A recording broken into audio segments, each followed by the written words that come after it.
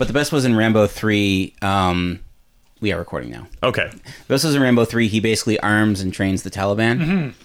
Mm-hmm. I've seen Rambo 3, and which gives thanks to the Mujahideen or something like that. Yeah. The brave.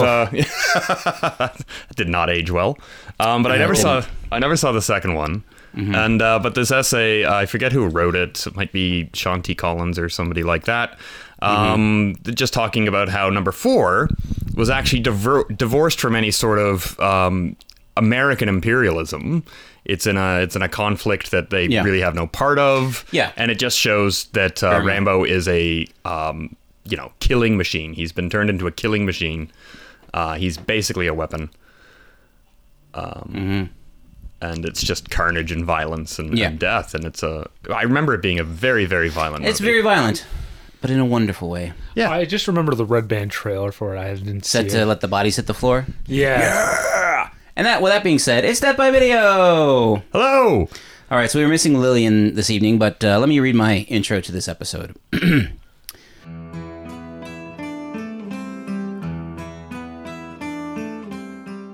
Following the success of Zombie 2, Lucio Fulci made the Italian crime film God darn it.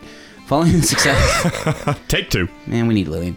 Following the success of Zombie 2, Lucio Fulci made the Italian crime film Contraband. This film was also successful, and it allowed Lucio Fulci to pursue his desire to make horror films with a more metaphysical style. Taking 2 things from Zombie 2 that gained widespread notoriety, he ramped up the graphic violence and atmospheric environments. Did I say that right? Atmospheric environments? Yeah. I mean, those are 2 words, but... Yeah, I said it right. Okay. The film hit new heights of gross-out splatter and solidified Fulci's status as the international godfather of gore. This film kicked off Fulci's Doors of Death trilogy. In its native Italy, it was released under the title Para nella città del Monte Vivente, which translated means Fear in the City of the Living Dead, and is commonly today known as City of the Living Dead. It was released in North America on VHS several years later under the title that I grew up with, and it is the film we are watching tonight. This is The Gates of Hell. Yeah. Here's a movie you never seen. There might be some ninjas or a crazy death machine. There'll be smiles, there'll be tears. You won't watch a movie for about 8 billion years. It's time for Death by Video. Time for Death by Video. And now the show will begin. All right, welcome back. I don't know what that sound I made was. I don't know what that was supposed to be. It's like a metal song from the 80s. Who are we, guys? I'm Phil. I'm Kit. And I'm Graham. And it's just the 3 of us tonight. It's like one of the early episodes, as you can tell by our terrible intro, or my terrible intro. But it's good to be back again, guys. So do you want me to go into the notes on the film before we watch it, or should we wait until after? Some of it is a little spoilery. Yeah, let's wait till after. We'll have the little preamble where we just discuss film and stuff and popular culture stuff, and then we'll just dig in the second half. So have we watched anything recently that we want to talk about? I haven't seen anything. I've been terrible. Phil, you seen anything interesting? So the only movie I've seen in the last week is Amazing Grace, the Aretha Franklin concert film, the botched and resurrected Aretha Franklin documentary. Was that the one that got pulled and then... Yes, because... She didn't like it or something? I don't know why she filed a lawsuit, but the reason why the film got released eventually is there was an agreement with the estate. Because the original producer, they bought the footage from Warner. It got shoved into a vault because the production was horribly botched, and there was an agreement made with the estate. Spike Lee co-produced it, and it finally got edited together into something salvageable. So, good stuff. Was it enjoyable? It was enjoyable, yeah. Like, I can only take gospel music in small doses. I'm not. Yeah. You're not a gospel head? I'm afraid I'm not a gospel head. And my enjoyment of Aretha Franklin rarely goes beyond the hits. Mm-hmm. But with that said, it was enjoyable. It's probably the sweatiest, literally the sweatiest movie I've seen in a very long time. Well, I mean, like it's like back before all those big buildings had air conditioning. So anytime there was a concert, you just look at it and you're like, man, those people must have been so sweaty. Oh yeah. What's the date on this? When was it recorded? It was recorded in 1972. At the height of her powers. Yeah. Yeah, Amazing Grace is actually Aretha Franklin's biggest selling record ever. Oh, wow. Yeah. And you do see glimpses of Mick Jagger and Charlie Watts. The Just second hanging next. out? Yeah. Oh, interesting. Yeah. Anything else? That's it. Oh, wow. So this is really up to me. Isn't that around the same time that Cocksucker Blues came out? That kind of... You mean didn't come out? Yeah. It was recorded. Around that same time. But I mean, like, I remember seeing that in Queen Video when I first moved to Toronto. Like, we've got a copy of the Rolling Stones and Blank Blucker Blues. I don't know if I have to. I'm not going to bleep it, but yes. I don't know. The Fellatio Blues. Yeah. Suspect Video. I remember they were selling bootleg DVDs of it. And And what was the deal with that one? It was just you got to see Keith Richards shooting up or something like that? I don't know. It was like most a of lot the of stuff in there. Yeah, from what I understand, it was like most of the bad behavior was done by the roadies, and they were just kind of around there for it. Yeah, it didn't. There's full frontal Mick Jagger. Hey, But we've all seen that. Yeah. have we? Performance. Oh, yeah. Or it's mostly frontal Mick Jagger. Mm-hmm. And rear view. I can't imagine he has much of an ass. He's so skinny. Yeah. Mm-hmm. Anyways, that's something I don't want to think about. Moving along. Hey, he's still touring. He's getting ready for his next tour. I've actually seen 10 movies since we last recorded. What is wrong with you? I live a very sad life. No, I'm kidding. But you did take a very special trip. I don't know if you want to get to that first. What's special? Oh, to the theater? Yeah. Okay, yeah, I'll talk about that. So I saw, a couple days ago, I saw the Seth Rogen, Charlize Theron, directed by Jonathan Levine. Their stab at a romantic comedy, and this is, I think, Seth Rogen's most deliberate stab at a romantic comedy, because he's done other films that had romance in them. I guess it's the closest comparable would be Knocked Up, but that's not really a romantic comedy. That's really just a, holy crap, I got this girl pregnant, how do I deal with this? So, and I saw it I went to, in Toronto, the Humber Cinemas is closing. And it was the last day. In full disclosure, R.I.P. Humber Cinema. Yeah, I had never been there before. R.I.P. again. Yeah, because it closed in like 2003. Oh yeah, you gave it an R.I.P. last episode, didn't you? Did I? No, they didn't announce they were closing. Oh, okay. Until the day before they closed. And it's clear that it was a last minute thing because they had posters for movies coming out in June and July, and they also had trailers for movies coming. Like they had like a big Godzilla thing, and like Godzilla came out yesterday, a day after they closed. So they clearly were meaning to still be open, and it just came suddenly. But yeah, it's a gorgeous theater. It was the first time I'd went. You can clearly see that it used to be it was an Odeon. It was the last operational Odeon Picture Palace, I think, in the world. So there was formerly the Odeon Carlton, which is now the site of the Carlton Cinemas, but it's different. It was a big open auditorium movie palace. There was the Odeon Highland as well, and then there was another one that I forget of. But I went to the Odeon Highland a lot. That's now a parking lot, right? It was a parking lot. It's now partially a parking lot. It's also where there used to be a Starbucks. It's a condo showroom. Right, yeah.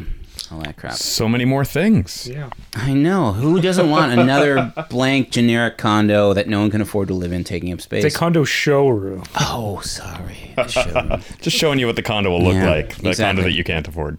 This is what it'll look like, except yours will be about 9.5 feet smaller, and the windows will pop out in the winter. Enjoy. And you're going to be paying $780,000 for it. And no, dogs are not permitted.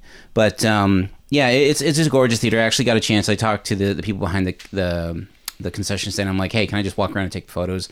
And they allowed me to. I went up into their Cinema 1, which is basically the balcony of the original movie palace. And you could tell this was probably like a 1,200-seater movie theater. So like on the top floor, I think there was like 250 seats, which is like in the balcony. and you could see like right at the rim where it curved. That's where they like built a wall and put a screen up, and then down in the main auditorium, which it's I think around 400 now. It's got like its main screen, which is where the original one used to be.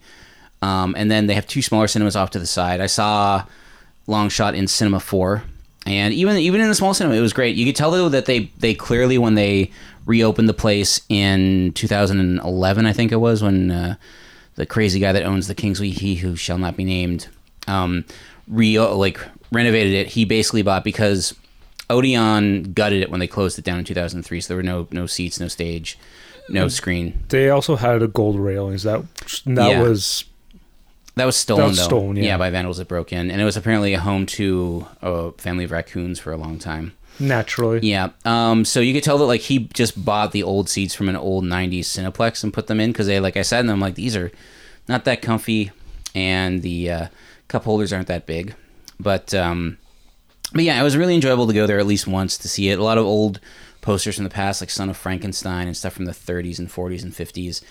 And I am just utterly gutted that I only got to go there once, and that it's only. And I know it's. And you only saw Long Shot there. That was the only film playing that I hadn't seen before or wasn't Detective Pikachu. Oh, there was just Detective Pikachu? It was Detective Pikachu, Avengers: Civil War, and John Wick 2. Oh, no Aladdin? No, I debated about seeing John Wick 2. I know, I think they had Aladdin as well, but it wasn't. Actually, no, they did have Aladdin. It just wasn't playing when I was there. And it probably wouldn't be that good. Yeah, I don't need to see that. Yeah, so I guess they just show like 5 different movies a day. Like it'll be like one time this, and yeah. I'd been meaning to go there, but there was nothing I ever wanted to see there. Mm-hmm. Well, initially they were saying that they were screening. I think it was just a matter of like what they could get people out for. They realized that like, oh, these Avengers movies are doing well, and originally the 2 smaller cinemas were meant for more independent, fairer documentaries, but that didn't play out. I mean, apparently. At the Kingsway, there's a second cinema there too. That's a small room. Yeah. That's also for documentaries. That's where the infamously Vaxxed, the anti-vaccination documentary played. Which everyone that went, I know one person went to see it, and he was like, "I don't know why I went to see that. Oh, it was just no, bad." But yeah, no, it's sad that it's gone. Although the rants of the guy that owns the Kingsway is like, if they had left it to me, if they hadn't kicked me out, I would still be running to this day. And I'm like, no, dude, you didn't pay your rent for a year. And then they kicked you out, and they kept it as a movie theater going while you weren't there, which is something. Although I loved how on the marquee, I'm not talking about the movie at all. I mean, it's a Seth Rogen, Charlize Theron deserves the Oscar for convincingly portraying a woman attracted to Seth Rogen, which I don't want to like slam Seth Rogen's aesthetic appearance. No, that is a role that a lot of women have had to take on over the years, though. It's just, he's so unattractive. Like, the way that he plays his character is so unattractive in the movie. Like, he wears the same windbreaker every day over the same hoodie while wearing a pair of cargo pants that have tapered ankles for some reason. And he just acts like a douchebag the whole time, too. Yeah, so there's Seth Rogen, his hot Twitter is blown up over the last week or so because of his GQ, the latest GQ spread. You mean Photoshop McGee, the magazine? Yeah. Trimmed beard, Hawaiian shirt, half unbuttoned. Of course. Good lighting. Mm-hmm. It goes a long way. He's long been known as a bear in the gay community. Oh, yeah. Yeah. Yeah, we all know that. Shout out for Pride Month, just starting today, by the way. Yeah, that's true. Today's the first day of Pride Month.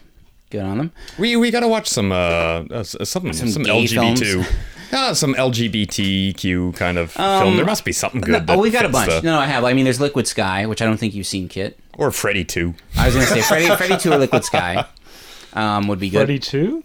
Nightmare on Elm Street 2. Yes. Freddy's Revenge. Yes. Which, it's not subtext, it's just text in that movie. Yeah, no, I saw that Pride last year. There was a screening of that. Nice. Like Queer Fear and Rue Morgue. They joined forces and screened that. We still haven't done our Kruger yet. No, I'm not a big fan, but maybe. Top Gun. Yeah, Top Gun is very homoerotic. Sorry, guys that like Top Gun. So that's rest in peace, Humber Cinemas. I saw a bunch of films, so I'm only going to talk about 2 more. I saw the film The Man Who Killed Hitler and Then the Bigfoot, which stars Sam Elliott. It was a film that one film? It's one film. Okay. And it's set kind of vaguely in the 80s. It stars Sam Elliott as an old man who's like reflecting on his life. Is this a recent movie? Yes, it's from last year. And as much as you might think, based on the title, it's going to be one thing, it's actually not. It's a very serious, like, look back on life and how you, despite accomplishing like one of the biggest feats ever, killing Hitler, it still hasn't made his life greater, and it didn't really end World War II. It's very interesting. He has this moment where he breaks it, because it's not, you see flashbacks, but it's him going about his life as an old man with his dog, like just trying to get through day to day. And every now and then you get a flashback to him in World War II trying to track down someone. And then he has this great moment where he tells a character who's actually, it was played by Kyle Chandler, who is also in the next one we're going to talk about. And he basically says, like, listen, killing Hitler didn't stop anything. They had doubles. They just kept going. And it, you know, at the end of the day, like, the war kept going for another year. And it's just then we lost a lot more men. So he's not very pleased about it or proud about it. And then he's given the chance. So in the film, Bigfoot has been discovered in Canada. And they've created a 50-mile radius around him because he is carrying a plague that, if it comes into contact with humanity, would kill off humanity, like, dead. It would be the end of our society. So they bring in Sam Elliott's character to try and track down and kill the Bigfoot. And he does. And then the movie continues after that. Why would you want to kill the Bigfoot? Because he's spreading disease and killing all humans. Well, I mean, trap him. No, like they're like, it's like, and they're and like the reason why Sam Elliott is perfect as well is because he is like he has a natural immunity to this disease. Oh, okay. All right. But it sounds fun. It sounds like a fun movie. But it's not a fun movie, though. It's serious as a heart attack. It's a very sad movie and somber. And it's wonderful. It ends like, you think like, okay, it's ending now, but then it keeps going. And it's great that it keeps going because you get to see his like sadness of like, you know, the things he's done in life and how it's affected him and how he's basically isolated alone, and he reconnects with his brother and he goes to see his granddaughters play. And it's a wonderful movie. It's very touching. So that is streaming currently on Hoopla, which is the Toronto Public Library's video streaming service. That's where I saw it. And then the final film I want to talk about this week is a film that was released yesterday. I went to go see it at 12 in the afternoon. It is Godzilla, King of the Monsters.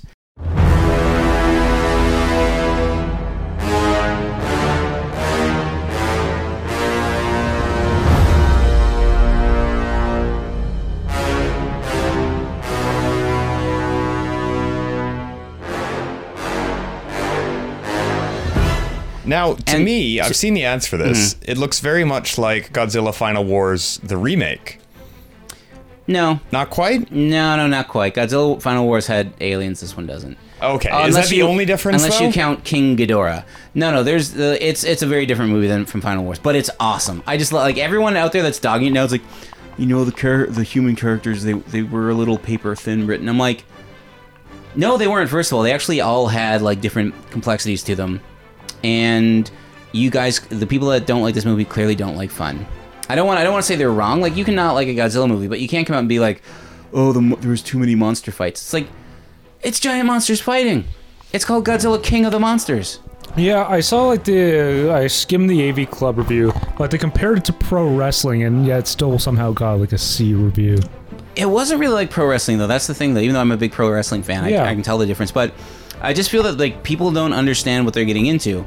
But it was awesome. I loved it, and they brought back the original Godzilla theme from 1954. Like, they do it when it's sampled by Pharoah Monch on Simon Says. Yeah, exactly. And it's awesome. And then over the end credits, they play a cover of Godzilla by Blue Oyster Cult, and it's just awesome. As soon as it cut to credits, I was like, yes. And they set up Godzilla versus King Kong, and like they mentioned King Kong, but he's never seen. I mean, well, we see like footage of him from like the Kong Skull Island movie. It's a shared universe? It's a shared, yeah, that's something else they point out, like that these Godzilla films are a very sly shared universe. So they're gonna do Godzilla versus Kong is next year, 2020. They're shooting it right now. I still haven't seen Skull Island or whatever it was. Yeah, it was alright. It was good. It was fun. Better than the Peter Jackson King Kong? Yes. Which was terrible. I wouldn't say it was terrible. I'd just say it was very long and indulgent. And chaotic. Yeah. No, the Kong Skull Island is better, and I just love this Godzilla. This Godzilla King of the Monsters is great because there's no beating. Like, the interesting thing is that with the Godzilla, the first film, they pushed it as Godzilla as a metaphor for death, and that wasn't the way it was at all. In the 2014 film, the trailers pushed him as a metaphor for death. They even quoted the guy who created the atomic bomb, and it wasn't that at all. Like, Godzilla's a good guy fighting off bad monsters. And in this one, it kind of seems like, okay, it's going to be Godzilla versus Mothra versus Rodan versus King Ghidorah. But it's not that at all. And it's better for not being that at all. And at the end of the movie, like, it's just, I love it. It's a really fun film. I encourage people to take their children. And I can't wait for the next one. And Charles Dance is in it as a... Hey, Charles Dance. He's playing... Although every review calls him an eco-terrorist, I just think he's a suicide cult terrorist, because he's like, oh, we've ruined the planet, and like if we unleash the Titans, they'll destroy the world and set it back to year zero. And it's like, no, you're just trying to kill everybody on the planet. You're just insane. Does Charles Dance ever play a nice guy? I'm trying to think. Everybody associates Charles Dance with Game of Thrones, which I've never watched. I associate it with Last Action Hero. I was just going to say, this is where I was going with this, yeah. I remember when he, like, has that speech of, like, how about a nightmare with Freddy Krueger? Or blah, blah, blah, like, I'll go to all these movies and I'll take these villains out. And it's like, no, buddy, you don't know how that works. If you take all those villains out of movies, they're all going to fight each other. Like, villains don't, there's no League of Villains. I'm sure there is somewhere. League of Villains is a good-sounding movie title. Yeah. So anyways, that's what I've seen. I mean, I can talk about some other stuff I've seen. I watched a short film by Anna Biller. It was actually her first short film called... Was this on the Criterion Channel? Yeah, they got her short films, which is wonderful. I'm becoming more and more of a fan of her with every passing day. But the short film of hers I saw was 3 Examples of Myself as Queen, which was interesting because the short film was 3 different sections. One was set in the Raj period of India. Mm-hmm. Another one was her as the queen bee of a beehive. And the third one was her kind of in the 60s. And it has one of the great... I always love seeing 60s parties in regional films because they're all the same. Like people just going to a house where a band's playing and everyone just like dances spontaneously to it. Yeah, party. Yeah, party. Yeah, you go. You see like, oh, there's a band here. Let's just dance silently and not talk to one another. That's what you do. Yeah, that's great. And the band was obviously not playing their instruments, which I liked even more. Like the drummer was like drumming like a foot off the drums. It was great. That's funny because you obviously don't want to be hitting those drums and annoying everybody on set. But yeah. It's a very nice, good short, and I can just see like even back like this is like 13 years before she made Viva. She had such a strong directorial voice. And you even got to see it evolve within the film because they shot it over different days or like way apart in certain cases. So, and they all shot on films. Like the first one, it's the camera's locked off. There's not much movement, not much editing. Second segment gets like more moving, more involved. Third segment, there's cutting. There's a horse. There's a special effect. They actually did like a job where they like put in a matte painting of a castle in the distance, which they had to do physically because this was back in the 90s and they were shooting on 16mm film. What were you going to say, Kit? Oh, I wasn't. Yeah. Kit, have you seen either of Anna Biller's films? Viva or The Love Witch? Weren't you at the movie night for Viva? He wasn't. No, I've missed out, obviously. Mm-hmm. But she's a wonderful filmmaker.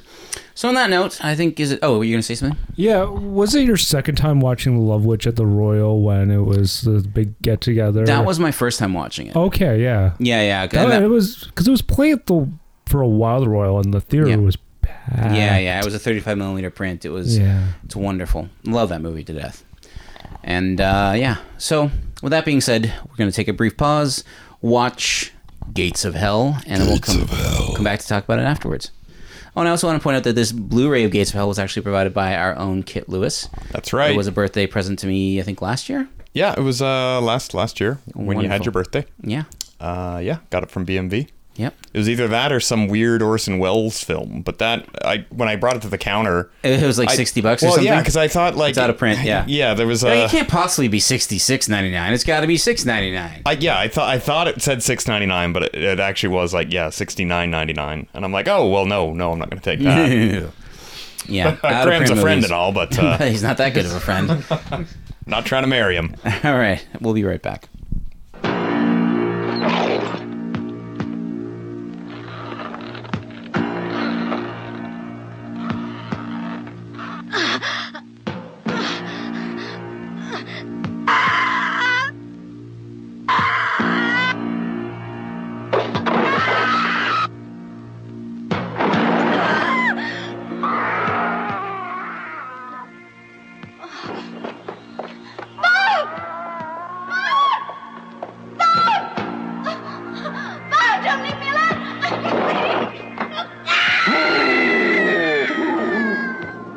City of the dead. The living dead. A cursed city, where the gates of hell have been opened. You've got to. You must reclose those gates. We interrupt this program to bring you a special broadcast. Dunwich police authorities have declared a state of emergency, effective immediately within Dunwich County. All citizens are requested to return to their homes as quickly as possible. In case of necessity, contact this station, Radio WDWC. The telephone number is 825-9881. All citizens are urged to remain calm. When you were in this trance, did you see anything besides that tombstone? Oh, yes. I saw a priest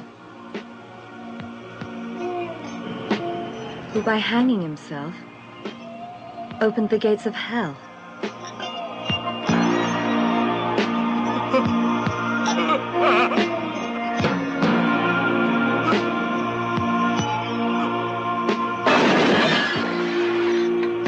She's still here. She's still in the house. No, she's in here. I know she's still in the house. I don't want to see her anymore. Darren, get her out, please. Tell her to go. She's in here. Do you hear her?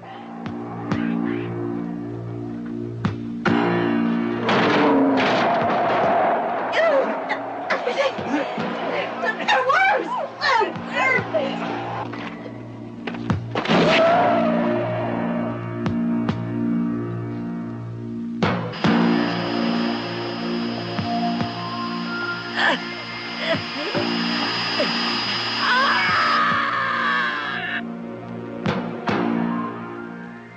Guess what? It's All Saints' Day. A demanding, implacable enemy whose search for blood is never satiated.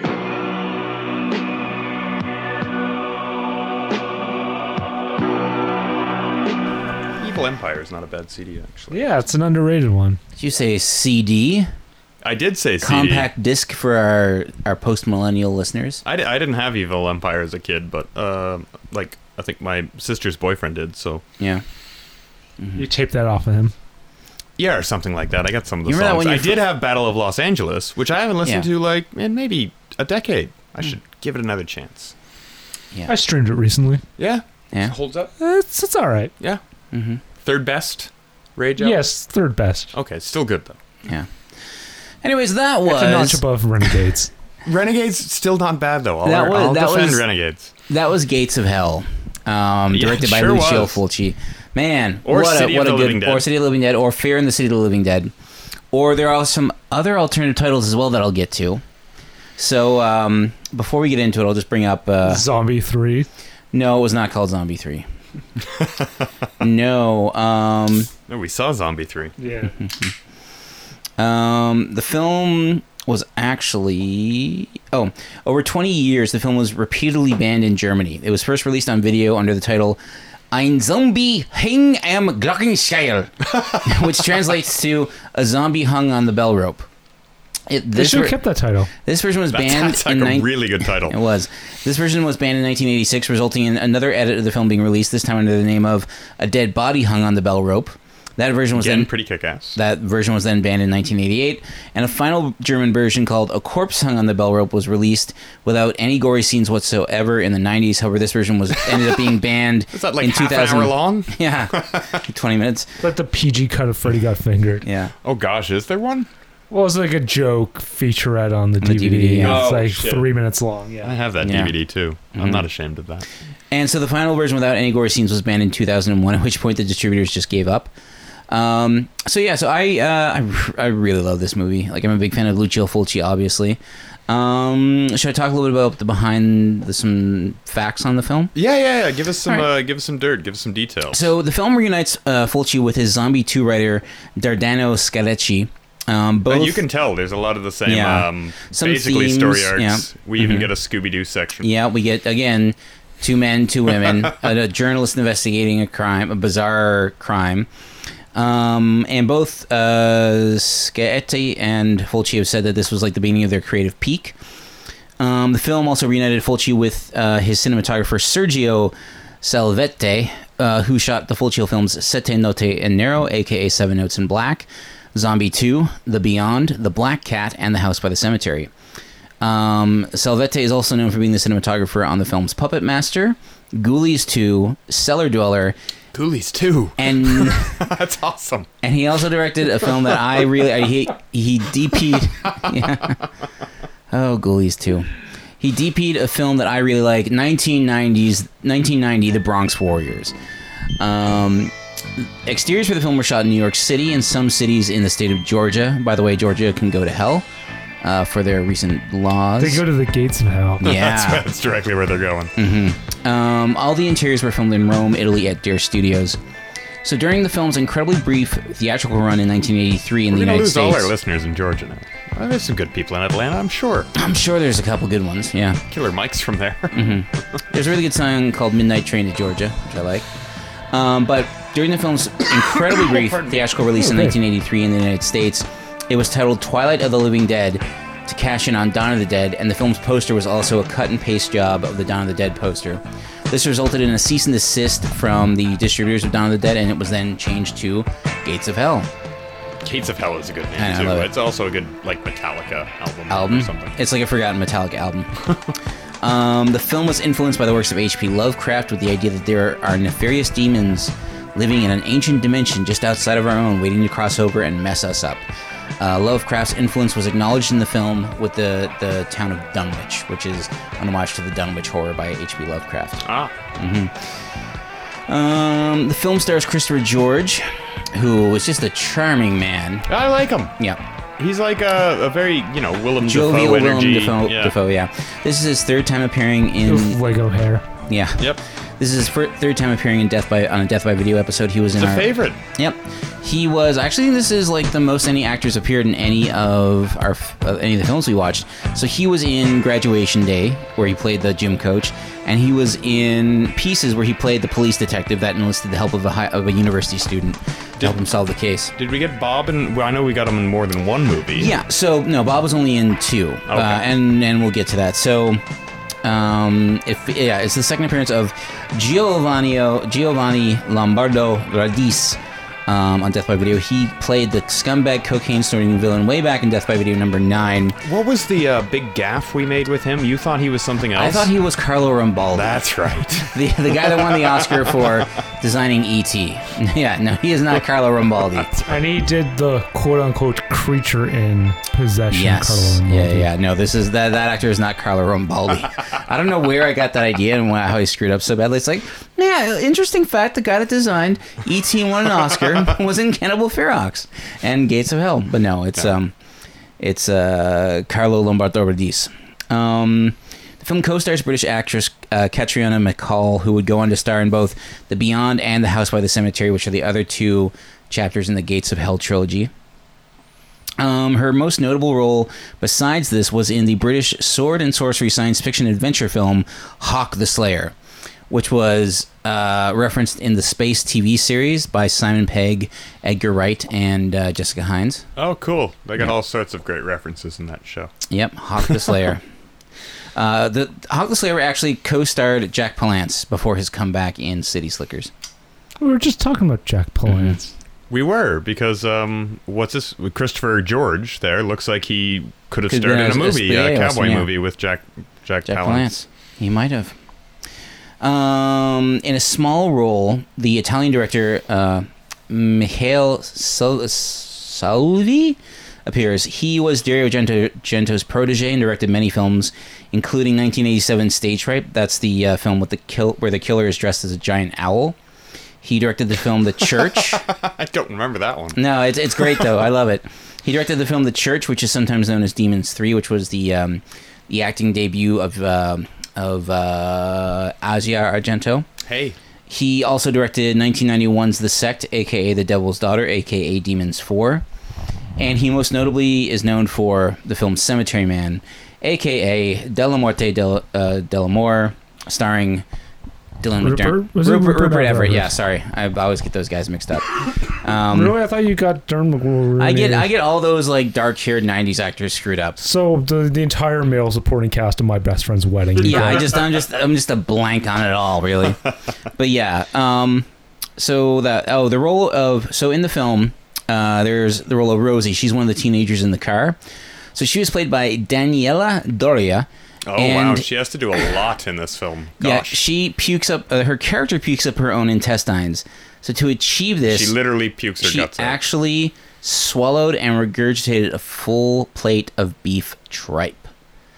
It's a gross movie. Yeah, this movie is very gross. Some super grossness to it. There's it's the practical effects that make it grosser. If this was CGI, I'd be yeah. But it's like, even like just the fact that like, oh, how do we make this disgusting? Let's smear some mud on this guy's face and put some worms on him. You know? Yeah, like live maggots on these people's faces. Oh yeah, we'll get to that. So we'll do a brief run through of the film before we talk about our final thoughts on it. So the film starts with. So this gripped me when I saw it as The Gates of Hell when I was a kid. It's this priest walking through a cemetery. It's very atmospheric. This whole movie is very fog atmospheric. machines aplenty going and wind machines going too. He's walking through this graveyard. He's seeming very stern about something. And we cross-cut with a seance in New York City. And then we see that he has thrown a noose over a tree branch, and then he hangs himself. And in that moment, our main character of Mary, played by Katrina McCall, has a extreme freak out, and she apparently dies of fright. Yes. And then everybody in the at the seance is like accused by this New York police detective of being on grass. Yeah. Well, first of all, we know she's dead because when the police investigate, there's a chalk outline of her body. There's another chalk, which makes no sense. It's indoors. Yeah, there was a chalk outline in the boat in Zombie. Photography has been invented at this point. Yeah. They can just take a picture of the body. I think it's more or less just that's the. Well, that was his idea of like American detective shows. I think. Yeah, because you see one thing, it's like, oh, they drew chalk on the sidewalks. It was in Zombie as well. Yeah, chalk in a boat. On the boat. Mm-hmm. Exactly. Inside the boat. Yep. And so at this point, we're also starting to see we meet. I guess our character, what was his name? The Italian psychiatrist that was dating a teenager, and possibly someone else. Oh, I'm blanking on his name. Yeah. Ah, damn it. Anyways, and he's basically like treating someone who he might also be dating, this blonde woman whose name is, I think it's Sasha in the movie. We'll say Sasha. Really should have written down some names here. Oh, we can look them up on the internet. I've got Emily. I've got John. Yeah, Emily was the teenager who is John's older sister that the guy was dating. Yes. And yeah, that's his. Oh, yeah. Well, we're getting ahead of ourselves. Mm-hmm. Are we describing the plot? What's going on? Where am I? We are. You're describing the plot. Not really, I guess. So, in short, basically. Because this priest hung himself in the graveyard in Dunwich, which is a place where witches were burned during the original Salem witch trials. Yes, he has unlocked one of the 7 doors of death, or the gates to hell. There's we were met when the movie opens with an engraving on a tombstone. What does it say? It says, I wrote it down, and now I'm trying to read my own writing. It says, "The soul that pines for eternity shall outspan death. You dweller of the twilight, void came Dunwich." Mm-hmm. Which is, I don't know, maybe just gibberish. I think it's just something. It's supposed to sound ominous, cool. But it sounds like it's broken English. It doesn't sound. It sounds like it's been run through a translator and then translated back. So yeah, that's word salad. So the psychiatrist's name is Jerry, and he's played by Carlo DeMejo. And the blonde woman is Sandra, and she was played by Janet Argan. That's his patient when we yes, enter, and perhaps his lover, perhaps his side piece, yeah. Because Emily is definitely his girlfriend. Because he's like, "Oh, see you tomorrow night," and kisses her. But she's living at home with her parents. She seems very young because she has to. She could be in her early 20s. She has to rush off to hang out with Bob, and he's like, "Oh, you've been hanging out a lot with Bob." And Bob, we should say, is played by not Carlo Rambaldi, the other guy. Yeah. Cannibal Ferox Man. And like, he's kind of sympathetic in this because he's clearly a guy who's suffering from mental issues, and his mother has passed away, and so now he's kind of on his own, living on the streets. He hangs out with a blow-up doll. Where he sees what we believe to be a dead and festering corpse of a baby, which freaks him out pretty hard. That's like one of the opening shots. I wrote that down too. Mm-hmm. Yeah, a rotting baby corpse with worms crawling all over it. Yeah, it's a fun movie. Rough. Yeah, I mean, the movie is pretty fun. So, anyways, she goes to meet up with Bob, and he's like living in this like basement somewhere on a dirty mattress. And he's like, "Oh no, you won't understand. It's the worst thing ever." And she's like, "What?" And then they hear a noise, and Bob runs away. She runs after him and trips and falls. And she's like, "Bob, don't leave me here." But she gets caught by the corpse or by the evil spirit that is in the shape of Father Thomas. Father Thomas. Father Thomas. Ireland's own Father Thomas. There are See, no it's not Irish just people in it's this not movie, just no. Italians that we make fun of. We actually don't know if he's Irish. But yeah, Well, he's played by his name. Here's the name we of the make actor. fun of Italians and the Irish. The actor who played his first name is Fabrizio Giovini.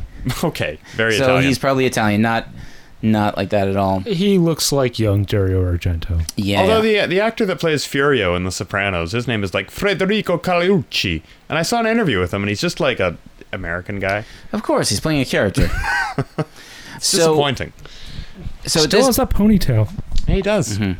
So at this point, Christopher George, who's playing our intrepid detective, Peter Bell, he feels there's a story going on with the psychic that died. So he goes to the psychic's place, and the cops won't let him see it at all. So he's like, yeah, okay. So then he goes to the graveyard where a couple guys are just lazing about in front of an open grave with a skeleton in it. Yeah, talking about porno flicks. Yeah, which just was unappealing. It sounded like a very bogus work of pornography. The story was he was like, I saw this porno one time where this guy was he was doing it so hard. He humped himself to death. He humped himself to death. I'm just sure that somewhere in Italy, this is the screenwriter being like, what do Americans sound like?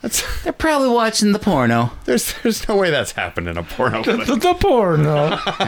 Porno flick where a guy dies while he's having He's sex. humping I don't think that's himself to death. He just, dies from... It's a snuff film somewhere. It's a hard time. No. So anyways, they lower the coffin containing Katrina McCall's body into it, who's the character of Mary that died. And, they're like, oh, it's 5 o'clock. I guess we gotta go. Because they only scatter a little bit of dirt. Because union. Union rules. Come on. You gotta respect your union. Yeah, I'm sure that there's laws against just leaving a corpse out, of course. But again, this is also a movie where... Sorry, that's the whistle. Where the girlfriend of a psychiatrist hangs out with this homeless guy, Bob, regularly. And everyone's kind of like, oh, it's a little weird, but I guess it's okay. Just doing our community service. Probably that. Yeah, something along those lines. So... Not a movie you go looking for realism. No, you go for looking for magical realism. Touche. So anyways, as Christopher George is walking away, Katrina McCall, Mary comes back to life inside the coffin. And he's like... There's a very long, protracted scene where he's like trying to listen to her as a plane is flying by overhead, so he can't really make out the sound of it. He's like, what does that sound like? Nah, I'm going to go. And then she makes more noise. I definitely heard something. Nah. And then she makes more noise, and he's like, maybe I'll go take it. Nah, I don't need to. And then all of a sudden she screams out loud, and he's like, oh, shit. And he runs over. Yeah, because he's standing over the coffin, and he hears her shriek. And and he grabs a pickaxe and starts just like... He totally picks the worst place to throw a pickaxe into a coffin. Like, okay, I'm going to just try and crack it open right close to her face. And so, like, for 3 different hits, she gets almost impaled with this pickaxe into her face as she's trying to escape her coffin. And the way the shots are framed, like, she's wide-eyed, so you're expecting some good old eye trauma. And some luteal eye trauma, but it doesn't happen. So it turns out... He does love his eye trauma. So it turns out she wasn't dead. So they meet with the head psychic, I guess the medium you could say, and she says you have to find the town of Dunwich. And while Katrina McCall was quote unquote dead, she had this vision of the priest hanging himself, and she saw the name. Because she was doing a seance right when he hung himself, yeah. Which was just an unfortunate coincidence. I know, she could have been like fine, but if she wasn't doing it, she could have just met her cousin that had passed on. That was a fortunate coincidence, because if we didn't know about that, then the world would have been swallowed up by this evil. This is true. Because it's a good thing a seance was going on. It's 48 hours before All Saints Day, and if he's still around by All Saints Day, then the gates of hell will be swung wide open. I love the arbitrary timelines these movies. We got 48 hours to get this done. You gotta move the story forward. You gotta have a deadline. Again, I don't know why I went into Doc Brown territory when I was talking about You pretty much. We gotta shut the gates of hell, Marty. You don't understand. It would be pretty excellent if this movie had title cards. 1 hour left until All Saints Day. Yeah. So at this point, so they found. So where are we now? So in the town of Dunwich, they found the body of Mary. Unfortunately, she is dead. Her father's devastated. And her father's devastated. Her younger brother, her kid brother. Yeah, is like just John. John is his name. John, as his name is, and Gary, her boyfriend. Never just John. No, just John. It's always a kid that's named John. Yeah, no, you wouldn't go walk around to an adult like a 33-year-old man. Hey, John, shut the hell up, Barry. So we get to this. We're going to jump ahead a little bit because Christopher George and Katrina McCall are driving out there, and they don't really know where Dunwich is. Apparently, it's not on any maps. So they have to swing by another church and talk to a priest about it. And this is like a pretty free-swinging priest. He's wearing sunglasses in the middle of the day. And he's like, yeah, like we're looking for a place where this priest might hung himself. He's like, oh, you mean Father Thomas? Yeah. This is like classic H.P. Lovecraft trope territory here. It's like you need to find the town of Dunwich. You go back down the road, and then there is another road on your left that is blocked by a landslide, and that is how you get to Dunwich. And you're just like, wait, what? Wait, the road is blocked by the landslide, or the view to the road is blocked by the landslide? I don't understand what's going on here, Father. You'll figure it out. I think you've been nipping into the communion wine again there, Father. Well, also, the priest is like, oh yes, Dunwich. It was it's a town built on the old town of Salem where they burned many of which, and many people say that it opens the gates of hell. I know. And then Christopher George is like, oh great, so where is it? And he tells him, and then the priest is like, do you mind me asking why you want to go there? And Christopher George is like, we're looking up a friend. And he's like, the priest is like, okay, makes sense. Yeah, I guess so. Lots of people live in Dunwich. So then we go to Moriarty's funeral home, and we stopped by the bar a few times. Oh, we visit right, with these the bar. barflies. These two guys drinking in a bar at like 9 a.m. in the morning. Yeah, and the bartender. The bartender's like, oh, you know that girl went missing? I guess that pervert Bob. Because they're looking for Bob because they assume it was him because the girl was found dead without any trace of anything on her. Yeah, everybody suspects Bob. Even though it was the dead priest with mud and worms on his hand. Come on. Yeah. Obvious. I know, like so many cops have just got to be like, you know what? I know exactly who did this. It was that priest that hung himself over in the thing. He's back from the grave and he's got worms and mud on his hands. So anyways, these definitely not a pervert. Yeah. So these two drunks are hanging out in a bar at 9 a.m. in the morning, and the bartender is like, you guys are just mamby-pambies, because they're talking about like ghosts and stuff. He's like, yeah, grow up. And then all of a sudden, a mirror in the bar cracks spontaneously, and they're like, oh, we gotta get going. And he's like, what do you mean? That could have been a truck driving by. I don't understand how it could have been a truck. Because the vibration could have pressure and it didn't work. And then after that, he's like, hey guys, grab another beer. This one's on me. And then the wall breaks apart. Then the cinder block wall splits in half. And not only does that, but like demon sounds start emanating and like smoke. And they're like, we gotta go. And he's like, what do you mean you gotta go? And then he goes over, he's like, man, this place is built brand new. They don't know how to take care of buildings anymore. It's like, we're gonna try sobriety now. Yeah, exactly. But they don't. They're like back like the next day. So anyways, we're in Moriarty's funeral home, and I love the mortician Moriarty because he just looks like a guy that is a mortician and cracks tons of jokes about, like, punny jokes about death, like, oh, work was murder today. I don't think he gets any lines. No, he doesn't. No lines for him at all. He just kind of we realize that he just kind of leers around. Yeah. He doesn't look like he's had any son, and he, after the families are done grieving, he steals the jewelry off the corpses, which he then gets killed for. He gets what happens to him? I forgot about that. What happens was, I think it's the old woman. Oh, the old woman bites his arm. Oh, that's the dead woman that's in a coffin bites his arm. It's a bit of a visually incoherent scene. Well, I think it was like something like they didn't have the whole thing is that you weren't supposed to see it. So like he reaches in from off camera and you just go here and go, oh, and then he takes his hand back and there's a big chunk out of it. Oh, and that's the last we see of him. I guess we just assume that he didn't bled to treat death. it. Yeah, he got infected and didn't get his tetanus shot, so now he's dead. Go. Yeah, he's like, yeah, I'll be fine. It's turned green. It's doesn't have insurance. Didn't want to. So then Italian healthcare, man. So at this point, Christopher George and Katrina McCall reach Dunwich and they go to the graveyard.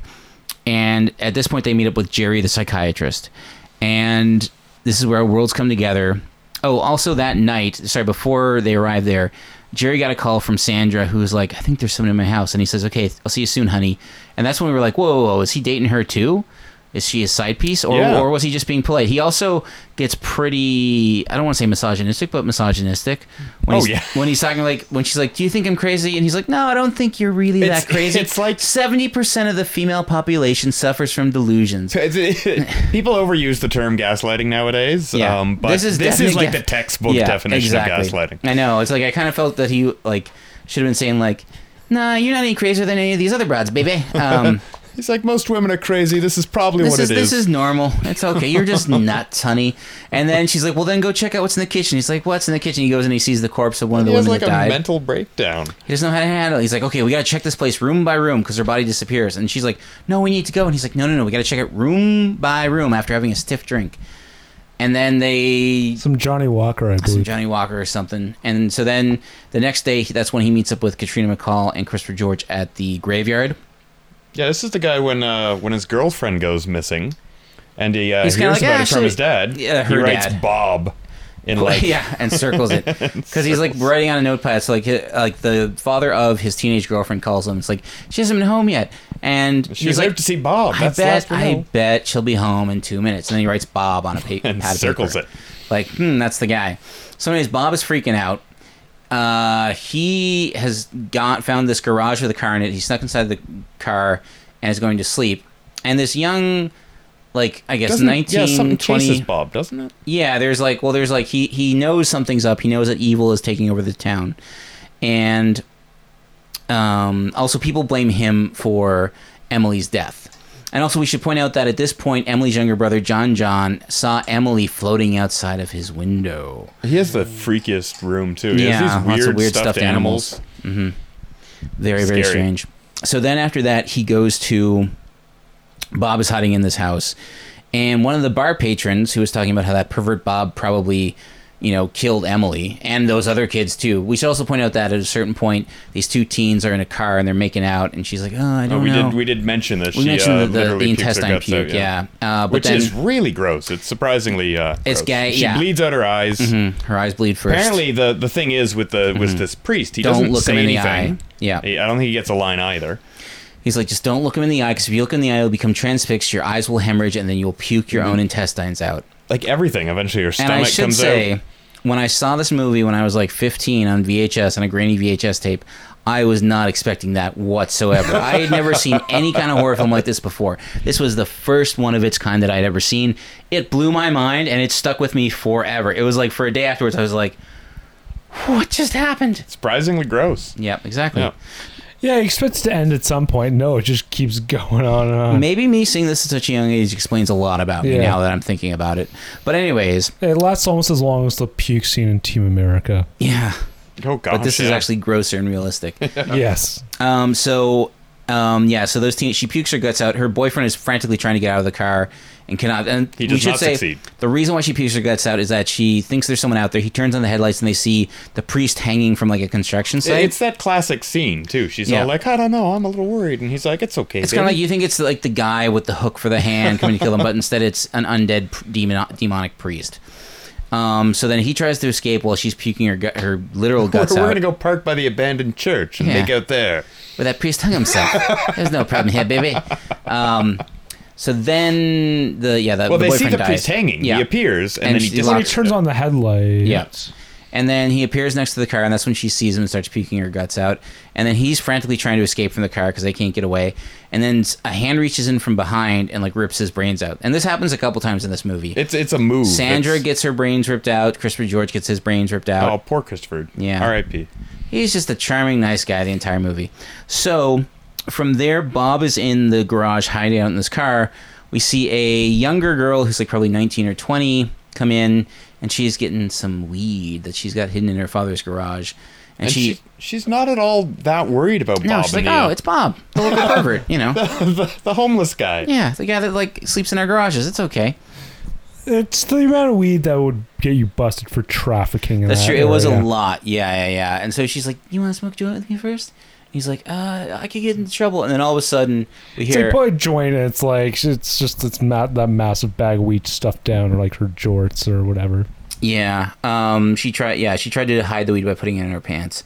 But her father interrupts, and her father is one of the... He comes in immediately, by the way. One of the drunks in the bar. She's like, my dad might come home any minute. And then there he is. Yeah, there he is. And it's like, he's like, that's Bob! What are you doing with my daughter? And his daughter runs away. And Bob is just like, I can explain. It's not what you think. I just need a place to sleep. Please, I'm really tired. Oh, man. Bob accidentally turns on this drill press that is sideways for some reason. Because drill presses normally come down from the top. This one is on sideways.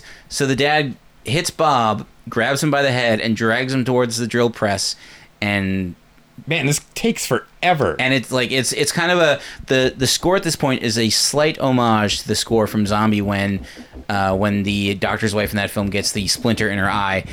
This guy gets a drill in his brain, and it is gnarly. We thought it was going to go through his eyes because he's looking at the drill, but he turns away. And it goes through the side of his skull. It goes through, but all the way through. Right below his temple. It looks I think it was just above. It's like right above his jaw, though. No. It was up here. It was here. This is where it went through. Sorry, to our listeners that can't see me, I'm pointing. He's pointing to his temple. I'm pointing to my temple. I went right through the temple, through the brain. Below the temple to me. That's what I saw, and I thought maybe that was just because they had to. No, it wasn't here. It was up here. And how they did this was interesting because I tried to figure it out from watching it because they must have had a retractable drill because that just kind of gushed like red liquid. Yeah, that pumped out red liquid because they actually used the real actor's head and not Carlo Rambaldi is still alive today. So that happens, and it comes out the other side. So I'm guessing they had two drills beside his head at once, and it is gnarly. And that's the end of Bob, and that's the end of that father. That's the end of that storyline. It's done and over with. That's all we see. We might see not zombie Bob, but these kind of demon dead creatures. We see because I guess the trapped spirits of the dead. I guess the living dead. I suppose you could just call them. Yeah, not the Walking Dead, the living dead. Yeah. So at this point, John calls Gary, and this is after the maggot scene.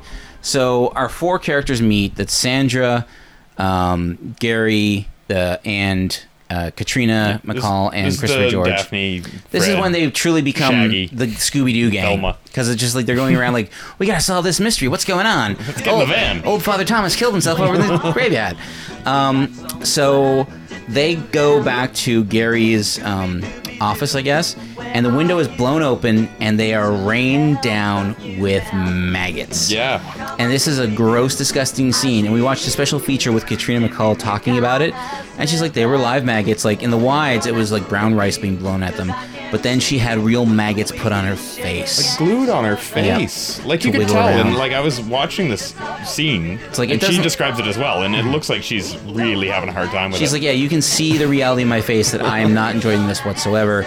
And yeah, apparently he it was supposed to be a certain amount of time. That's what he said, or and something. Lucio just kept going. Kept the cameras going. Yeah, he kind of tortured That scene goes on for a while. It's a long, storm, yeah. Oh. He's like, I paid for these maggots. I'm getting my money's worth. We're using them all. But I just imagine the actors getting the maggots vacuumed out of their ears and other orifices. You probably have to buy maggots in bulk. There's probably no you gotta go to the maggot farm. Yeah. But so interestingly enough, so Christopher George played a prank on Lucio Fulci because all the actors thought that the maggot scene was way too much because they were there getting pelted with maggots in their hair and getting it glued to their faces. Live maggots. So Lucio Fulci, as we saw in some behind the scenes, he was fond of having a pipe close in him. So he would have a pipe and he would have this bag with tobacco with him at all times. So at one point, during lunch, he put down the bag. Christopher George took the bag, dumped out the tobacco, and filled it with maggots. So the next time that Lucio Fulci reached into his tobacco bag to get tobacco for his pipe, he just got some fingers full of maggots, which grossed him out a lot, apparently. That's what he gets. Yeah. So now they get the call from John to say that Emily has come back from the grave and killed their parents. And this is when one of my favorite lines in the film is uttered when Jerry, whatever his name is, tells Christopher George, that was John, a friend, a family friend of mine. He just told me that his older sister Emily killed his parents. And you kind of think that's the weird thing. And even Christopher George is like, oh my God. And it's but Emily's been dead for 2 days. And you're like, oh my God. Yeah. So they go over, get John. And this is when they decide, okay, let's split up. So Emily looks rough, by the way. She has no skin on her face. Yeah, I kind of got ripped off. So at this point, they decided to go to Sandra's house for safekeeping, or Sandra's going to take John to his house where they realize they must destroy the corpse of Father Thomas before All Saints Day. They've only got a couple hours left. So Gary and Christopher George and Katrina McCall are going to go to the graveyard, find his grave, and destroy the corpse. Sandra just has to stay safe and sound with John at home. Sandra goes to her home. John is kind of freaked out, and that's when the corpse of, I think it's the Rosie, the girl, one of the teenagers in the car, comes out, and this is when they do the brain grab. So she digs her fingers into the back of skull grab that yeah squishes out brain. Yeah, so she digs her fingers into Sandra's head, crushes her skull, and rips out her brains, and it's gnarly. And the kid runs off, and then runs away, and then comes back, and then hangs out with some cops, and the kid shows up at the end. Yeah. So, Does he ever? Yeah, there's a lot of running back and forth. Did we mention the owl monkeys? Oh yeah, so the sound design in this film, Lucio Fulci, whenever he shoots in New York, always does this amazing sound design of like, pew, for cop like cars, weird sound effects. Weird European cops that in we New don't York know City, they're not, like weird sound effects. And so apparently in this New England town, there are owls that sound like monkeys. Like you just hear, like what was that? It was a monkey in New England. Yep, owl monkey. Owl monkey. The barn variety. Mm-hmm. And there's some weird tropical birds, it sounds like. So at this point, they go into the graveyard, and this part of the film has some impressive set design. So they find that Father Thomas isn't buried in a grave; he's buried in a crypt. So he goes down into the Thomas family crypt. They pry off the grave marker or the whatever the thing is that blocks stone slab, and they find that Father Thomas's crypt is empty. Nice dramatic pause there. That wasn't a dramatic pause. I yawned. Dramatic yawn. Was empty, but it's broken through on the other side, and it looks like he broke out of his own grave. So they climb through. We know as the viewers that he's been roaming around. Yeah. So they climb through his grave to the other side, and this is where it enters this nightmare world of like feet first. Feet first. Stupidly enough, you go head first. You want to see what's going on. To this nightmarish world where there are like bodies hanging. What I could rationalize in my head is that this is an old graveyard that's probably built on top of another graveyard. So there are all these. It essentially looks like an Indiana Jones movie at this point. Yeah, so there are all these like skeletons, kind of corpses, like Temple of Doom stuck in the ceiling. There's other corpses strewn around, and then there's another bizarre crypt that they find that doesn't seem to have any entrance or exit to. And as they're going this way, the demon of Sandra comes back and starts to stare at Katrina McCall, and her eyes start to bleed. And this is when they're like, "Oh no!" You can't stare them in the eye because she has the power too. I don't know how you get the eye power. It only seems to be a select few that have that. A couple of them, yeah. And so they all can like rip out your head, but also appear and disappear like magic. Yeah, these aren't zombies. That's the thing. This is a metaphysical they're kind of zombies, but also they're the living dead, but not really living. And they don't adhere to our physical reality. Strange. And so at this point, Sandra reaches into she kills Christopher George, which we were all mortified by. I was really pulling for him because then we get stuck with the psychiatrist. Yeah, that nobody likes. Don't curse. I almost did because I was so pissed off at this. This guy. He's a jerk face. He's definitely, by the way, dating this Sandra, because as well as Emily the teenager. When he kills her, as he does to save, he stabs her in the stomach with. He cries afterwards, and you're like, oh, yeah, there's definitely something's going on. Mm-hmm. So at this point, they move deeper in, and this is where it gets really nightmarish, and you start to notice behind them corpses that you don't really see that are covered in deep cobwebs start to sit up and rise and follow them. And another feature of Fulci is the shallow graves. Yeah, all the graves are only half a foot underground. It was true in Zombie where the conquistadors are coming out of the graves and they're just under the dirt for some reason. They're buried in 3 inches of dirt. And then the gravediggers are putting that coffin just barely underground. Yeah, exactly. Yeah, that's why you could hear those screams so well. Yeah, thankfully. Thank God these union guys are just doing the bare minimum.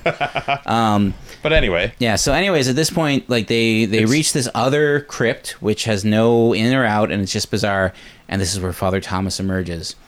And they realize... like a circular thing, and then all of a sudden there's zombies coming... I'm going to call them zombies for lack of a better term. Let's call them just the demonic dead. It's... okay. It's more syllables. I know. So the demonic dead metaphysical demonic dead. Yeah, that's easier. The metaphysical the metaphysical several more syllables. The metaphysical demonic dead are surrounding them. Yeah. You know the MPD? Oh yeah. MPD. Yeah. They're coming out of the woodwork or the stonework, as you might say. And they're surrounded, and all of a sudden out of the cobwebs, they're here. They emerge. Here. Also everywhere. Here. Over here as well, and it's 8 or 9 different kind of. And the priest locks eyes with Katrina McCall, and she starts to bleed from her eyes again. And he appears, and then Jerry's not again. And so he finds a wooden tombstone, which is just a cross with a sharpened end, and he stabs it low into Father Thomas, like almost in the groin area. This is also where he stabbed Sandra, and it killed her immediately. Yep. So it's like he knew that the belly was their weak point. It's like not like normal zombie films where you got to get him in the head. Well, this is not a zombie film. So, and like he stabs him deep, and like the insides of Father Thomas are like pretty wide open, and then he bursts into flame. All the other demonic dead burst into flame around them, and then they burn down to the point where like they're a skeleton. They burn down further until they fall down onto the ground, and then they just become dust.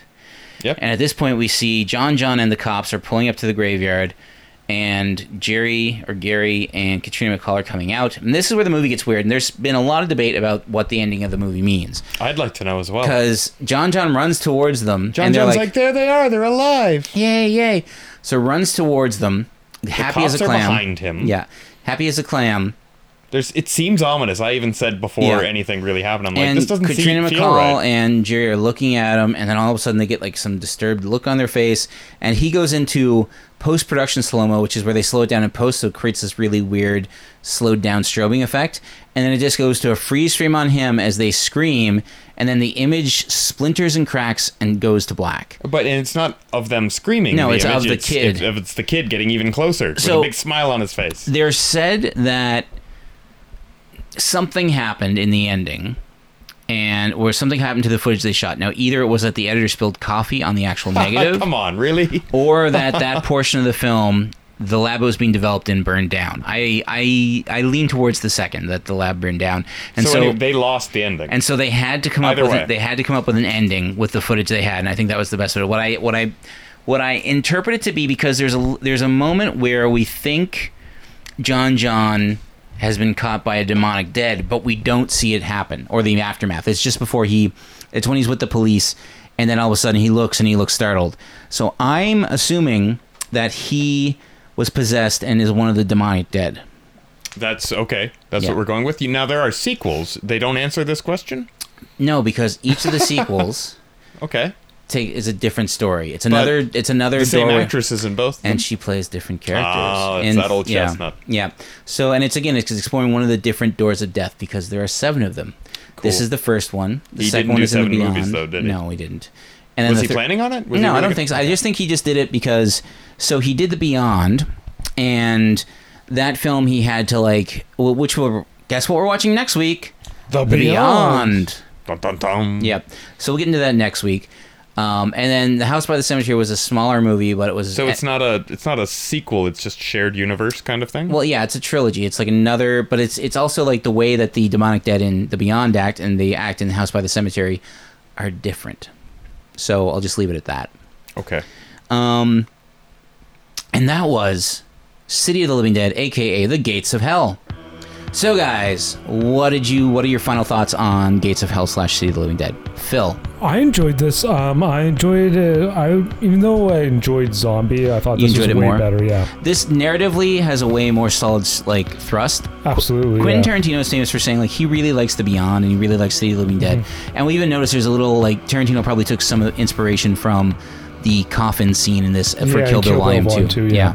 So Tarantino is quoted as saying that Zombie, the first 20 minutes of it aren't so good. Then the second 20 minutes are slightly better, but still not very good. And then the last, 2 20-minute segments, 40 minutes, is really good. And that's when the movie cooks. Whereas in this film, there's intrigue from the start. There's things layered in throughout. You've got the really great presence of Christopher George, who no disrespect to Ian McCulloch, but Christopher George is a way more captivating presence on screen. Oh, yeah, for sure. And also, this is where he discovered Katrina McCall, which he then made 2 more films with. And she is just awesome as Mary in this film. I'm a big fan of hers. Yeah, having seen The Beyond before, and we'll watch again. Yeah. Shortly. It's City of the Living Dead, I feel, is also a good warm-up to The Beyond. The craziness of The Beyond, yeah. The craziness of The Beyond, it's way more coherent than The Beyond. Mm-hmm. That's not necessarily a compliment or an insult, but it just is what it is. It is what it is.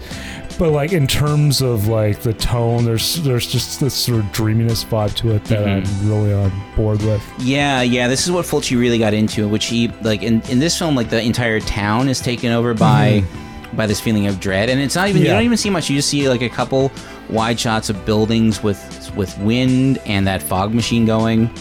And Morticians that we thought was like a little was like a miniature set. That's the thing. Until we actually saw somebody go in the door. Look like models, which adds to the unreality of it all. Because whatever town they shot in Georgia, like it feels like they built something and then just didn't finish it. They didn't put like a lawn in front of it or a sign or a street. It felt like everywhere that they were going was just this isolated little strange spot. Actually, I drove, like, one year my family drove down to Florida. Yeah. And we drove through Georgia, and we went off the beaten path for some reason in Georgia, and we drove through, like, some small towns. I think Hope was one of them, was the name. Mm-hmm. And it was kind of like that. It was, like, really kind of, I don't know, old and perfectly, like, this weird small town kind of vibe that you're seeing here. It's always weird in the United States, and I'm guessing most of our listeners are... We're not from America, obviously, we're from Canada. But, like, it is a weird thing in the States of, like, going off the beaten path and finding these small towns that are just like, what are they doing here? It's very strange. So, if we have any American listeners, send us an email, deathbyvideopodcast@gmail.com, or reach out to us on Facebook, Death by Video Podcast. Or reach out to us at Death by Video Pod on Twitter. Yeah, or Death by Video on Instagram. Yep. And let us know, like, because it's a very bizarre... I'm finding out more and more that despite the fact that we live so close to America, it's very strange to me at certain points, at certain times, like, just, like, the way words are said or the way towns are set up. And I feel that, like... I'm still figuring out Canada. Yeah, it's its own chestnut. But Lucio Fulci has a very unique take on America, because his New York is this weird... almost nautical feeling to it, and his small town America is very, even though it's supposed to take place in New England, it almost feels like New Orleans or somewhere, because for sure, yeah, and it was also shot in Georgia. Anticipating the Beyond, yeah, which was set in New Orleans. So any other final thoughts, Kit Phil? Kit Phil. We surprisingly haven't discussed it yet. Fabio Frizzi's score. Oh, the score is dynamite. Yeah, because I was expecting a little more in something in the zombie tradition of that pulsing 4/4 beat. But no, this is like very proggy. Kit mentioned that it was like Pink Floyd. Yeah, it's sort of like pre-Dark Side of the Moon Pink Floyd in a way. There are elements of Metallica in it too. Yes, that too. Yeah. Mm-hmm. I kept on expecting James Hetfield to just kind of appear. Yep. The mean Kirk Hammett riff or like Cliff Burton bass line. It's always about to exactly. Well, Fabio Frizzi, the score, the composer for this film, he references zombie a little bit. Like he's got that drumming of like when the demonic dead are rising, but he subverts it in a way where he's like, this is not these are not zombies, this is not a fun movie, this is down and dirty. I mean, it's a fun movie, but it's to us, but not to the characters in it. Like it's gonna be something much darker and much more metaphysical, as I like to say. Or like even like a more reined in goblin, I would say. Yeah. I mean, it's one guy doing it too, and on the Beyond Blu-ray, there's a great extra where they like show how he did his score, and he like literally had this like analog synthesizer that he would record a sound on a magnetic strip of tape, like 60mm mag stock, and then he would attach it inside, and then you could play that sound in any note. So he would, for instance, take a woman singing, and then he could play that note and layer it to sound like many people singing, and he would like change it around like he did in this, and it only gets better. Like the Beyond score is awesome. Yeah, that's what's interesting about like the synth music. Like that weird analogness of like we got to record a sound and we can manipulate that sound. Yeah, like I was watching some like short documentary because it came up in my YouTube recommendations on Yaz, aka Yazoo. I like Yaz. Yeah, me too. But yeah, where like Vince Clarke was just talking about like the old synthesizer programming. And it's just like, yep, that's just one note. Well, who was it? Didn't Pete Townsend on Who's Next? Like, because that was early synthesizer work. Like, he showed it, and it was this big ass room that had to fit the synthesizer into it. And he like the synthesizer track for Baba O'Reilly was like a heartbeat apparently that he like then like ran through the synthesizer to get that sound. So yeah, score is dynamite. Yeah, and I also want to add to that like it just contributes to the atmosphericness of the movie. Totally. Like I really think that this period from Zombie to I don't like House by the Cemetery. I'm debating if we're gonna watch it or not as part of his. I want to break out of his. I like the fact that we're doing Zombie, which is kind of like his launch to international fame. Then 2 of his 7 Doors of Death trilogy, and then we're going to do another one. I'm trying to figure out what that's going to be. It might be New York Ripper, it might be something else. Still hoping to find Murder Rock, but Zombie 3 Redux. No, we've No. seen. Please, no. The Blu-ray of Zombie 3 looks gorgeous, though, I do have to say. I believe you. So Kit, what are your final thoughts on City of the Living Dead, aka The Gates of Hell? I dug it. Yeah, I liked it. Yeah, it was a fun time. I would also agree that it's a little bit better than Zombie. Oh, it's definitely like he feels a little bit more narratively confident. strong. Well, I think he also had more time to shoot this because Zombie was shot in like less than 2 months. It was shot in like a month, and then it was edited and released in theaters. So they shot it from the end of June into July, and then released it that August. So like within less than 3 months, they shot a movie, edited it, and released it, and scored it. Like, it's nuts. He's got his like his director hallmarks.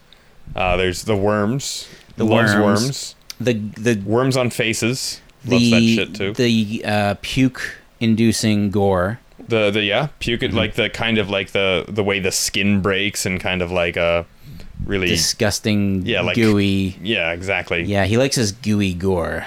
Like it breaks like a couch cushion or something, and it's even grosser than you would think. Also, the demonic dead in this, like they look goopy is the word that I use, because they look like they've got like mud and gunk, and like some of their skin is like melted slightly and coagulated into this other liquidy thing. All except what's her face, Sandra, Yeah. who was pretty clean, except I guess the back of her skull was still smushed in. We didn't see that. Yeah. But she was just had the white, bluish white makeup. So was Father Thomas. Father Thomas looked pretty good at the end too. Big fan of the brain matter in this. Yeah, I think it might have been some real animal brains. Which makes me think, since they were the two that had the power to crush heads, to look you in the eye and make you barf your guts.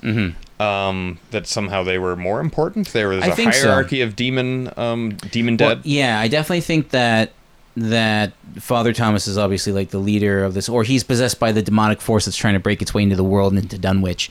And I think that Sandra, probably due to her proximity to the main characters, holds a little bit of sway, because that also kind of called back a little bit to the scene in Zombie when Al Kiver, the boat driver, his scuba diving girlfriend, he sees her and he's like, oh, she's okay, and then she bites him. Yeah. So there's like, this is definitely like a reflection. Like, it's definitely Fulci moving into his own in terms of story. He's not ripping off Dawn of the Dead here. But there's still like homages to his own, or tweaks on his work. Well, you even said like the reason why Christopher George has to die is just so to differentiate itself from Zombie. That's my theory. Is that the journalist doesn't survive? Yeah, the journalist that's investigating it, because in Zombie, Ian McCullough survived. It's the bearded guy this time. It's the bearded guy that survives, and like in this time, like, you made the wrong choice. No one liked that guy at all. You should have made him a better character. Yeah, exactly. But also like the zoom shots onto the eyes, and then like the close up of the eyes. It's the close ups of eyes while people are talking. Sometimes while people are talking, which I think can work, and sometimes it doesn't. And I think both are apparent here. But overall, the film is great. Yeah, exactly. So just a little bit on the actor that played Gary. He is Carlo Di Mejo, who was an Italian actor. He passed away in 2015, unfortunately. We'll just go through some of his movies. He was acting since 1968. He was in the 1972 film The Dead Are Alive.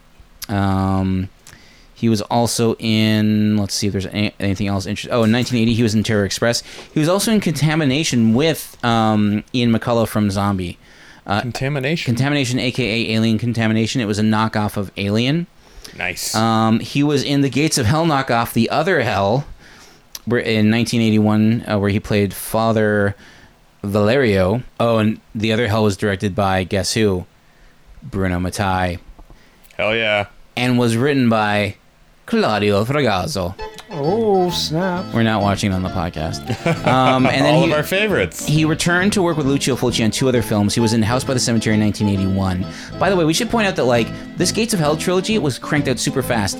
Both the Beyond's 81. Yes, so Gates of Hell 80, Beyond 81, House by the Cemetery also 81. Like, these films were shot very fast and very efficiently. So he's just working. Exactly. Working, and then with his cool ass pipe, the little curvy old Sherlock Holmes pipe. And then Carlo Di Mejo also starred in Manhattan Baby, which was a 1982 Lucio Fulci film, which was kind of a ghost story. Oh, it sounds like a fun film, actually. And it was co-starring Christopher Connolly, who is not Jennifer Connelly's father, which I was looking at him like, oh, no. Uncle? No, not at all. So, yeah. So it's a plausible thing to speculate on, given that her first movie was... her second movie was Phenomenon. Yeah, the first one was Once Upon a Time in America. Right, yeah. Interesting that she started off working with Italian directors. I know, yeah. It's very bizarre. Kit, any other final thoughts on Lucio Fulci's The Gates of Hell? No, not really. Just thumbs up. Looking forward to more. It's artistic, right? Like you were pointing out, how when they're looking for the bodies disappear to the old woman, you don't know where she is, and they have this like long one shot. Mm-hmm. It's almost like a Michael Haneke type thing. Yeah. And then you realize at the end that in the background she's been there all along. She's just standing there. Yeah, we just don't notice because... Which is always creepy. That's a good horror thing. Yeah. Lucio Fulci, or not Lucio, Dario Argento did that really good in his film Deep Red that's Profondo Rosso. What I liked about Hereditary. I know that's there's moments... polarizing film in this room, but... And the subtlety gets you, because like when you look at it, because like, again, I've seen this film not as many times as I've seen Zombie or Dawn of the Dead, but I saw this film, when I was, I think, like 15, and a bunch of times since then, and I didn't pick up until this time. Yeah, there you go. There's just general creepiness. Like Fulci is actually a good director, but he was pumping these things out so fast. Like when I think about like how many films he made, because like between they make money, they were successful. Zombie did Contaminate. They didn't really air in theaters in North America. The Beyond got hacked to bits and was released as The Seven Doors of Death, and they also got released like years later too. This one was released as The Gates of Hell in 1983 in theaters in America, and then I think it came out on video in like 86 or 88. So like long after the sell-by date. Zombie made money in North America. But yeah, like he they had to work. Also, we haven't really discussed it, and this is like a thing to get into like for another podcast, not at the end of this one. But the reason why why these Italian directors were so busy and cranking out films was because Italy didn't have TV comparable to what North America had or Britain had at the time until... We have alluded to it in the past. Yeah. Though. That's true. Until like the late 80s, early 90s. So like the reason there were like thousands upon thousands of theaters, which is why there were like 700 spaghetti westerns from the 60s to the 70s. That's why like, even though the Italian cop films didn't do really well out here, they made like hundreds of them. Even the cannibal films, like only Cannibal Holocaust really made money. Surprising amount of them. There's a surprising amount, but they were all made between like 80 and 82. But there's like 100 of them, because... Why weren't we alive in this era? I know. And Italian. Yeah, that too. We'd be smoking away on Italian sets being like, all right, let's make another zombie film. Zombies go Hawaiian. Let's go to a beach. Yeah. We just have like a cannibal crossover, Yeah, which there was. Zombie Holocaust was a cannibal zombie crossover. So that's the thing. Like, if something showed the hint of popularity, they made a ton of them. No. Cannibal Holocaust? Were you going to ask that? I was going to ask that. No, I don't think so. I don't want to kill the pod. That'll kill the podcast dead. You've threatened to do that before with movies. Yeah, I know, but we've watched Killing of America and we've watched Cannibal Ferox. Yeah, I don't think I need to watch. I almost want to do Threads on the podcast to really make us all depressed. Threads is an excellent movie, though. It's excellent. It is. It's bleak as hell, but it is an excellent movie. Yeah, I compare it to The Killing of America, although it's a narrative, not a documentary. So my final thoughts on Gates of Hell. I love it. I've seen it. When I was 15, I'd never seen anything like it before. This was my first. I saw this before I saw any Dario Argento. I saw this full screen VHS. Yeah, I saw this before I saw, I think, Evil Dead 1. So I'd never seen anything remotely close to this, and then seeing this was like, what am I watching?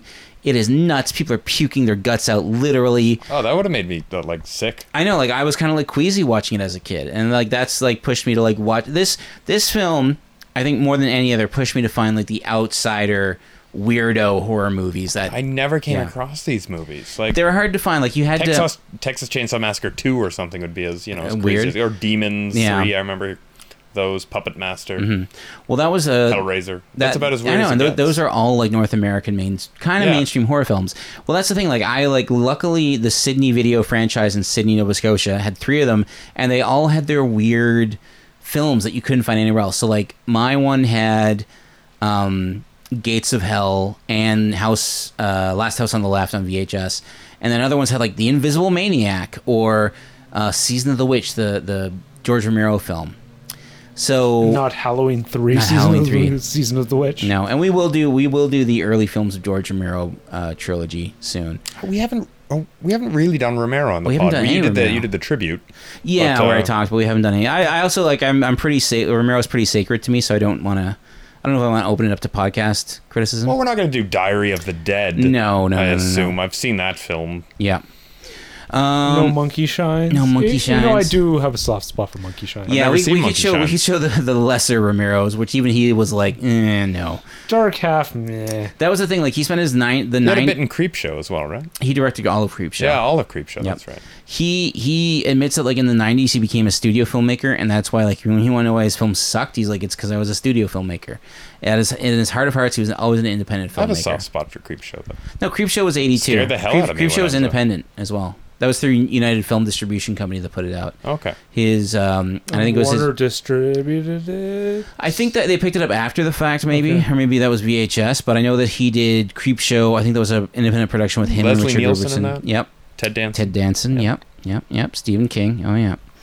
We've been talking a lot. This is going to be one of our longer podcasts. We're diverging. Yeah, we're diverging. So on that note, guys, I highly recommend anyone check out Gates of Hell, aka City of the Living Dead. There's a wonderful Blu-ray from Blu-ray from Blue Underground, which is what we watched tonight. It looks amazing. I know that in Britain there is a Arrow UK Blu-ray, and they do wonderful work as well. The Blu-ray has a load of special features. It was interesting listening to Katrina McCall describe how she had no idea who Lucio Fulci was, but Fulci respected her. She didn't like the script at all. She didn't like the script. She had to convince herself. She had to rationalize morally. That she wasn't involved with any of the bad stuff. She was trying to stop it. Yeah, exactly. So with that being said, that was Gates of Hell. So we will join you next week, hopefully, with Lillian back here for Lucio Fulci's what I think is his apex, The Beyond. I've never really heard of it. It's great. We missed out on 35mm screening at the Royal. I know. They were showing also Deep Red and Black Sunday. That's part of their Italian, because they have this. So the Royal is in Little Italy in Toronto, the Royal Cinema, and they are doing like this Italian classics, and it's like they're all horror movies, which I love. It's somebody like me who was like, let's show off the Italian culture of the neighborhood by showing horror movies. Like they're all awesome movies. Yeah, though. It's like here we're gonna be watching Demons soon, or La Casa. Demons is marginally less awesome, but Demons one is pretty awesome. It's enjoyable. It's got the Billy Idol soundtrack. Yeah. All right. So without that's no Black Sunday. No. Black Sunday is dynamite and a half. Wow. So for that being said, for Death by Video, I've been Phil. I've been Kit. And I'm still Graham, saying please be sure to rewind. We will see you next time. Keep watching awesome movies. Good night.